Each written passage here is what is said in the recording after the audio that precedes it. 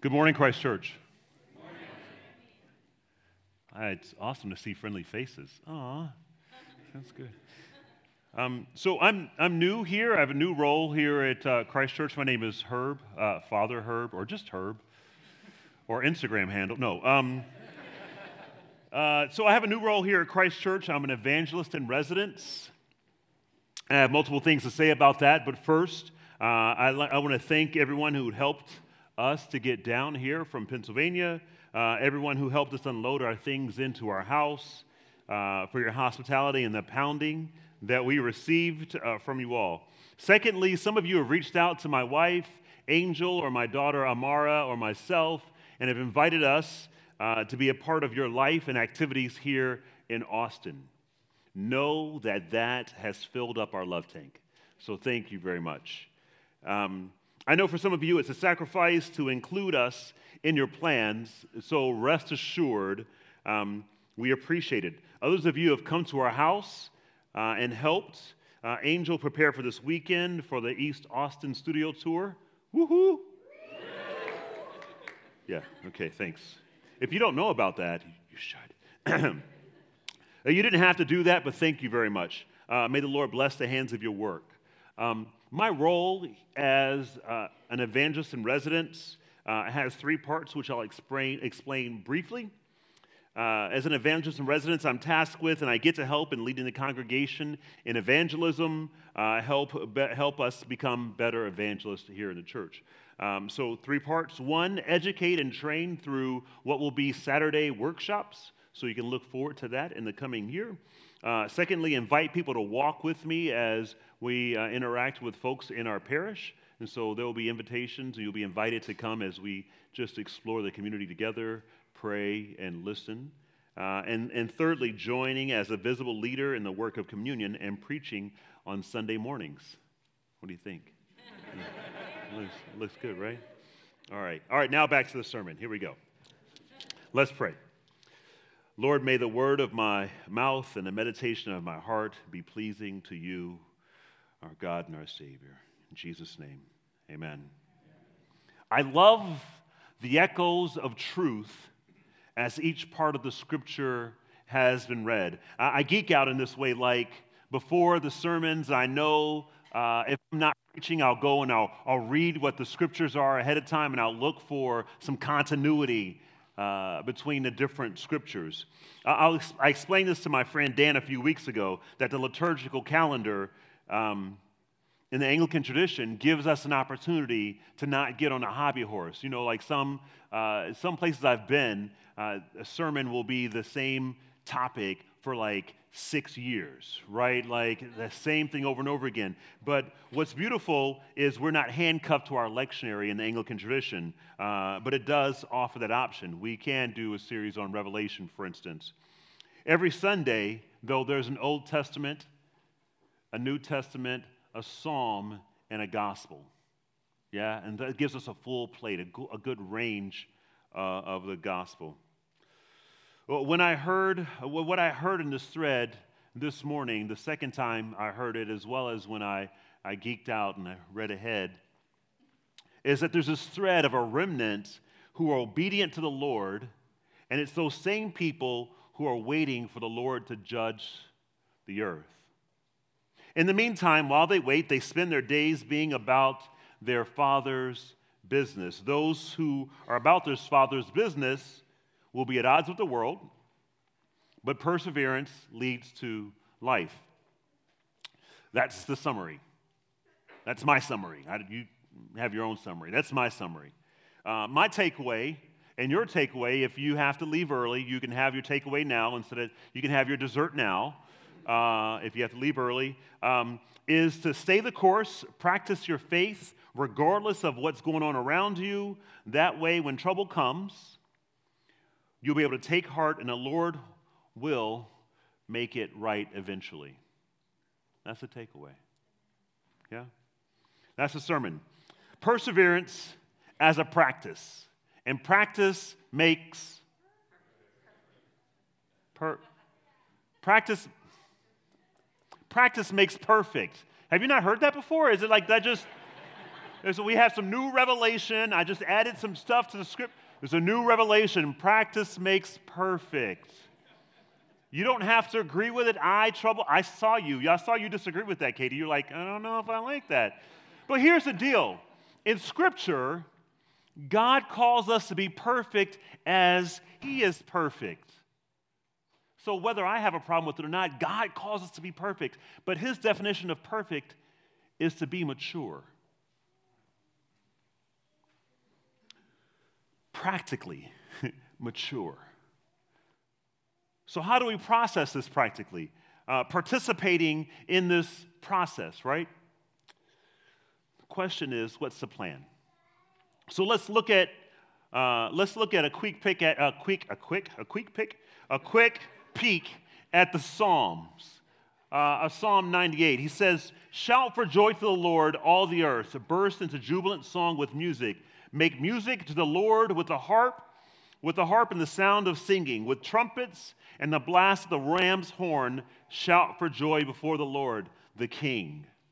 Let the seas resound and everything in it, the world and all who live in it. Let the rivers clap their hands. Let the mountains sing together for joy. Let them sing before the Lord, for He comes to judge the earth. He will judge the world in righteousness and the people with equity." When I read this psalm, I'm reminded of the focus of our praise. When what we take in through our eye gates and our ear gates will be what comes out. A glass can only spill what it contains. Yeah? I was talking with Tim yesterday, and we were talking about how we can get tired of giving our testimony. How when we have said it so many times, it becomes kind of moot, like, okay, well, this is what happened, right? And what welled up in my spirit was, we will testify of what we believe to be true. Unfortunately, I didn't say that. What I did say was that the practice of repeating our testimony keeps us humble. We can never forget how good God is. We can never take all the credit for the good that He's doing in our lives. That's why we repeat our testimony. So we praise the Lord as practice. We tell the goodness of Him, the hope that we have, that He will indeed judge the earth.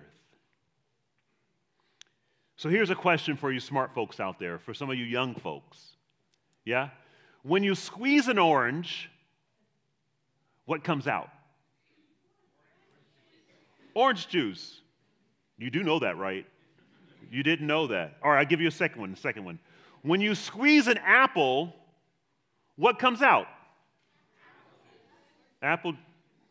That is what comes out, apple juice. Why are you shaking your head? No, it does. Apple juice comes out when you press an apple, you get apple. That's how that works. Or apple cider.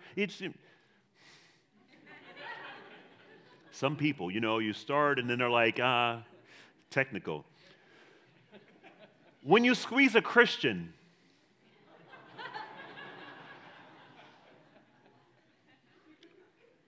what comes out? I mean, that's fair, actually. I didn't plan for that the first service either, and someone said blood, and I was like, well, I mean, yes. I mean, that is true. But for this sermon, when you squeeze a Christian, what should come out is hope.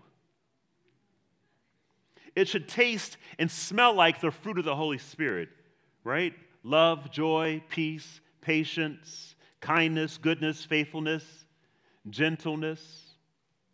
It should taste and smell like grace and mercy. Let's just be honest. When you squeeze me, sometimes, depending on the day, the time, or the situation, it won't be the sweet aroma of our Lord and Savior Jesus Christ. You might get the stench or the foul smell of something that doesn't match my saner proclamations and my ideations of who Jesus is. Our gospel reading was in the NIV, but I think in this instance, the ESV captures it well. Then he said to them, nation will rise against nation and kingdom against kingdom. There will be great earthquakes and in various places famines and pestilences. There will be terrors and great signs from heaven. But before all of this, they will lay their hands on you and persecute you, delivering you up to synagogues and prisons, and you'll be brought before kings and governors for my name's sake. This will be your opportunity to bear witness. Settle it, therefore, in your minds, not to meditate beforehand on how you're going to answer. For I will give you a mouth and wisdom which none of your adversaries will be able to withstand or contradict. I really felt that. Did you feel that? Jesus described something that the disciples actually went through. They were seized.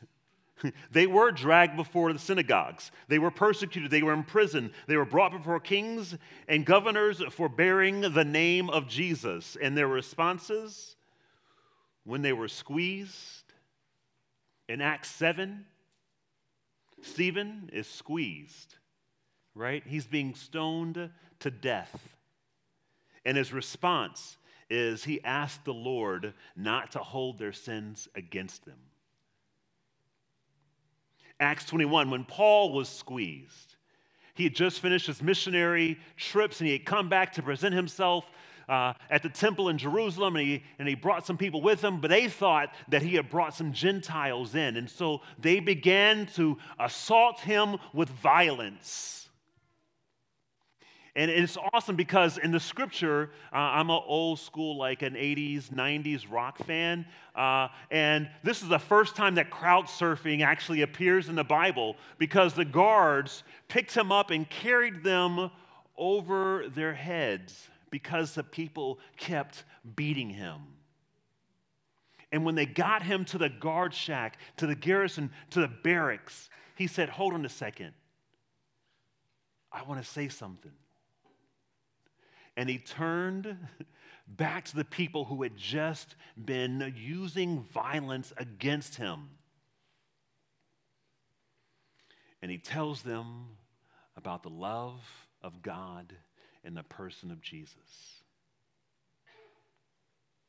October 2006, an Amish school is squeezed when it falls victim to the sin of murder in the form of gun violence. 10 young girls. The afternoon of the shooting, an Amish grandfather of one of the girls who was killed expressed forgiveness toward the killer, Charles Roberts. That same day, Amish neighbors visited the Roberts family to comfort them in their sorrow and pain. Later that week, the Robert family was invited to the funeral of one of the Amish girls who had been killed.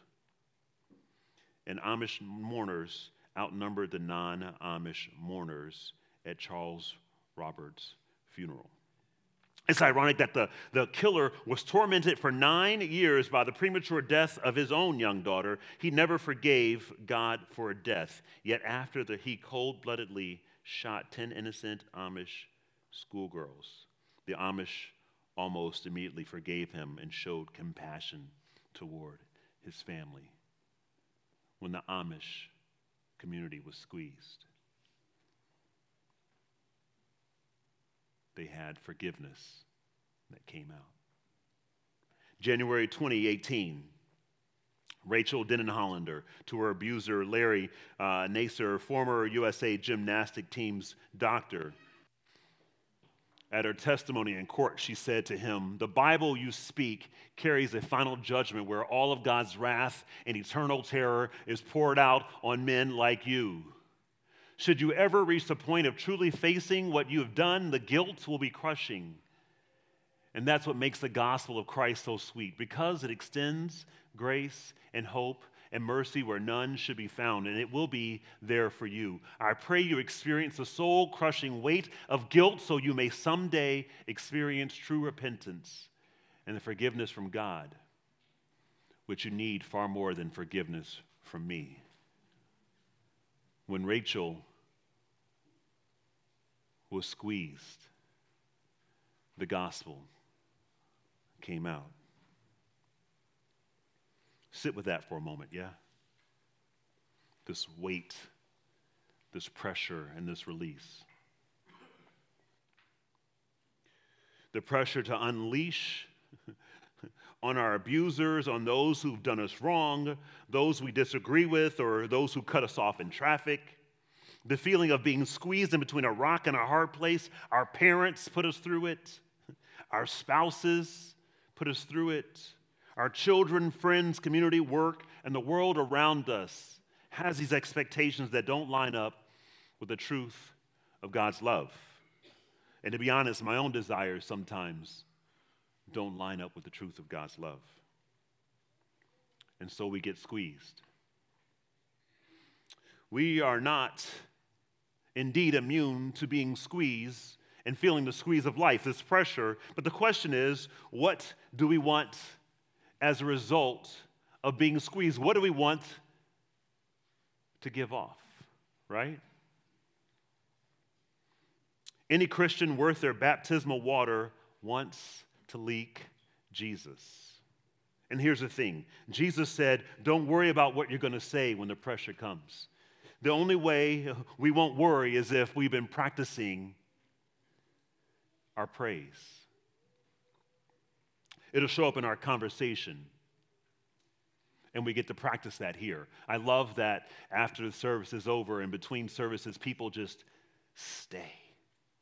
They hang out and they have conversation and they have conversation, and eventually they have to get kicked out, right? Like, okay, go home now. We get to practice this every time we're around each other when we go to small groups. We get to bear witness in our lifestyle with our neighbors by both our actions and our words. And we will get better because we have a hope, right? We have a hope, right? Yes. And that hope doesn't disappoint.